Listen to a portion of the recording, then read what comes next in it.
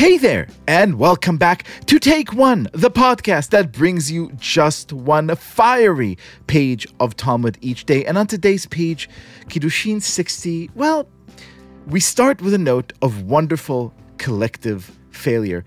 Here, the rabbis tell us about a group of guys, 100 guys, if you will, who betrothed the same woman. One says, you are betrothed to me on condition that 30 days pass. And the second says, on condition that 20 days pass. And the third says, 10-day pass. And it's really kind of a weird, unclear situation in which you ask yourself, really, who here is betrothed? Who here is betrothing? What is going on? And the rabbis come in and say this. Ula says that Rabbi Yochanan says, even if 100 betrothed her in this manner, their betrothal is effective with regard to her. And similarly, Rabbi Asi says that Rabbi Yochanan says, even the betrothal of 100 is effective with regard to her. Rav Mehershea, son of Rav Ami, said to Rabbi Asi, I will explain to you the reason of Rabbi Yochanan.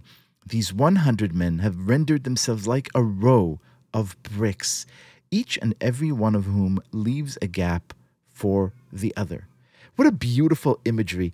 We're looking at these 100 men and they're trying to do something so simple, and they're doing this in the most bumbling possible way. They are failing spectacularly, but their failure isn't failure at all, the rabbis tell us, because they stand together like a row of bricks, strong and yet porous enough to allow gaps for each other to come in.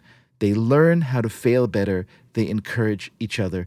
This brought to mind one of the most gorgeous essays I've read in a little while, and I wanted to invite the author to share this essay with us. Welcome to the show, Aaron Wexler. Thanks. It's great to be here.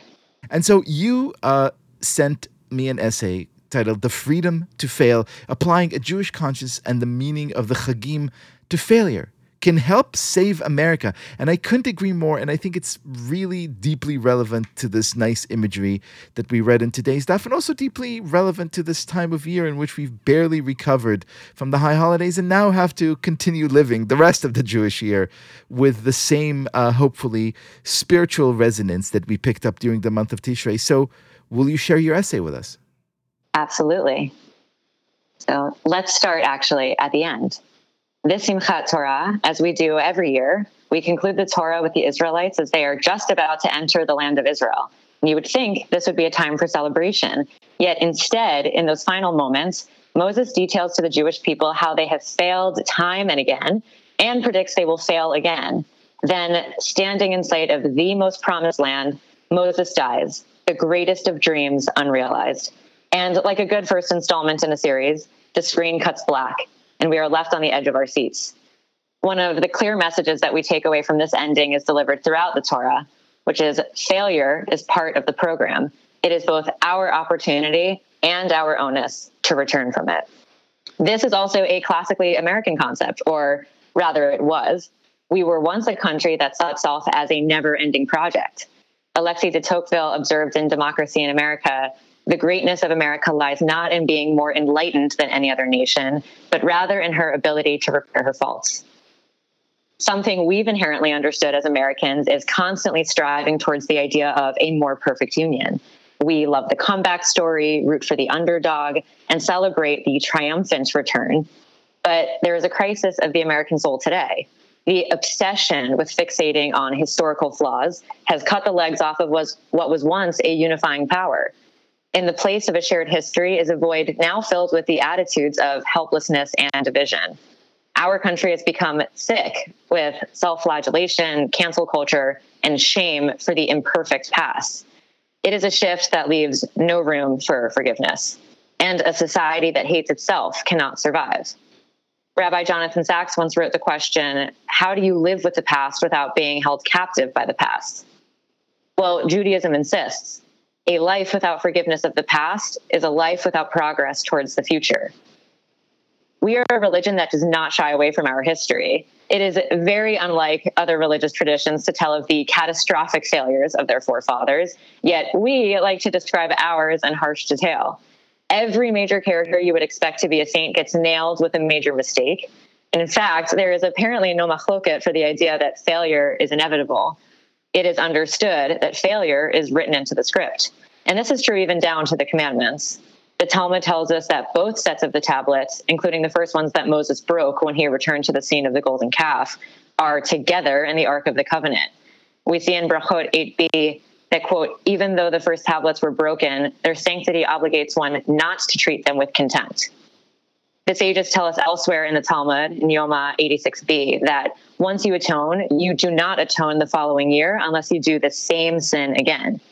Judaism instructs us clearly, keep the faith, remember the past. Neither shame nor deny it, but move on from it. Our story, complete with flaws, is what allows us to return. In another example in the Gemara, in Avodah Zarah 5a, we ask the question, why is it so important to mention King David's sin with Bathsheba? Why ruin the image of one of our iconic leaders?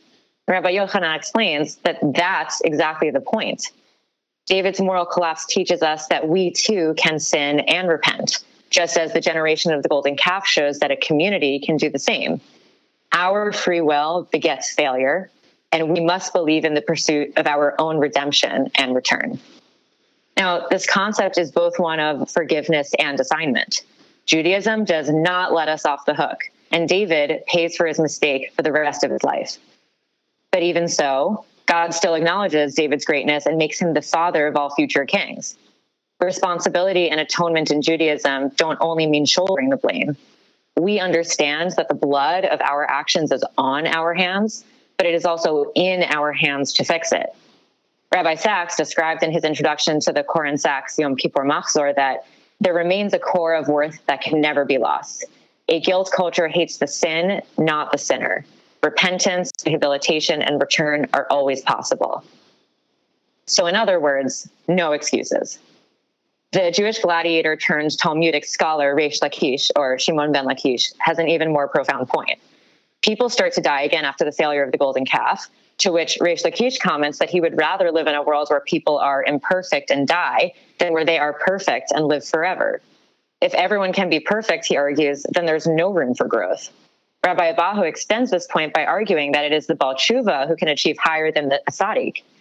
He takes the quote, peace upon him who is far and him who is near, and he explains, quote, peace and greeting is extended first to him and who is far, the penitent, and only thereafter is peace extended to him who is near.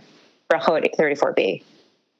Not only do we not have a temptation to turn Jews into perfect saints, but we seemingly place increased value on those who have had the courage to raise themselves to a higher moral and spiritual level. Now, the Hasidic concept of Ratzov V'Shov, run and return, echoes that inherent to the act of being alive is failing. There is no paradigm of constant growth. The Baal Shem Tov compares the need for failure in life to a parent teaching his child to walk. The father's goal as he moves his hands away is to let the child fall. When God accompanies us in life, he has to step back. Simply put, you cannot learn to walk on your own unless you learn to fall. Progress necessitates failure. Now, back in the Tanakh, in a remarkable plot twist, Judaism extends the line of leaders from Judah instead of Joseph. Judah, who concocts the plan to sell his brother into slavery and sleeps with a prostitute who turns out to be his son's wife. And yet when choosing the future king of Israel, how is it that he is chosen to be the model? The answer is that Joseph famously avoids failure. Judah knows how to lead because he has lived and grown. The assumption of failure is so official, God even recalibrates and creates entirely new halacha with Pesach Sheni. In this tradition, which will be our final example, it is almost as if God acknowledges it was foolish to think everyone would make it the first time. It is inevitable that there are always going to be people who are impure or miss the train. Failure, again, is literally built into the system. America, on the other hand, has become exceptionally bad at handling her past. In one extreme form, failure is now treated by many as an indelible stain that can never be forgiven. Tear down the statues, rewrite historical events to suit a modern stomach, nullify any merits with any demerits. And at the other end, there is the total avoidance of dealing with failure. Give everyone a participation trophy, excuse bad behavior, coddle minds with the low expectations of a victim mentality. After all, there is no individual responsibility when the past is to blame. However you slice it, both tracks take the easy way out. completely at odds with the Judeo-Christian values that form the bedrock of this country. They remove the core concepts of individual autonomy and liberty.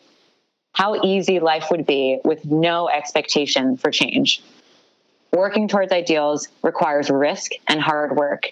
Having a direct hand at the outcome means opening the chance to falling short. Failure is intrinsic to freedom. Yes, the United States has lost its center of gravity, but so did the Israelites. These were the people who witnessed God's miracles through the 10 plagues. Yet still, only Chamushim, 1/5 of Jews in Egypt, chose to leave. These were the Jews who witnessed the splitting of the sea, yet still built the golden calf. They received manna, and still the spies returned with lies. Today, we have miracles around us all the time. We have trees that grow and hearts that beat. But sure, we arguably don't have the same awesome in-your-face wonders. So perhaps we can be easier on ourselves for needing reminders when we fail too. The founders of both nations believed in the continuing, ever-evolving stories of their people. We are two nations distinguished in our belief that nothing is predetermined. America, the great unfinished symphony. Judaism, with her forced mechanisms to remind us not to give up. It is the essence of the Chagim that begin with tshuva and close out with Simchat Torah. Just as we complete the Torah, we immediately start again with the first chapter. We are told clearly that it is only just the beginning. We must continue the story. So we end back at the beginning, Bereshit. Fail, the Torah tells us. Fail again. Fail better. It is so unbelievably Jewish to keep trying. It is so unbelievably American to do the same. Wow. Aaron Wexler, what a beautiful meditation. And thank you so much for this gorgeous essay and for being our guest. Thanks so much for having me.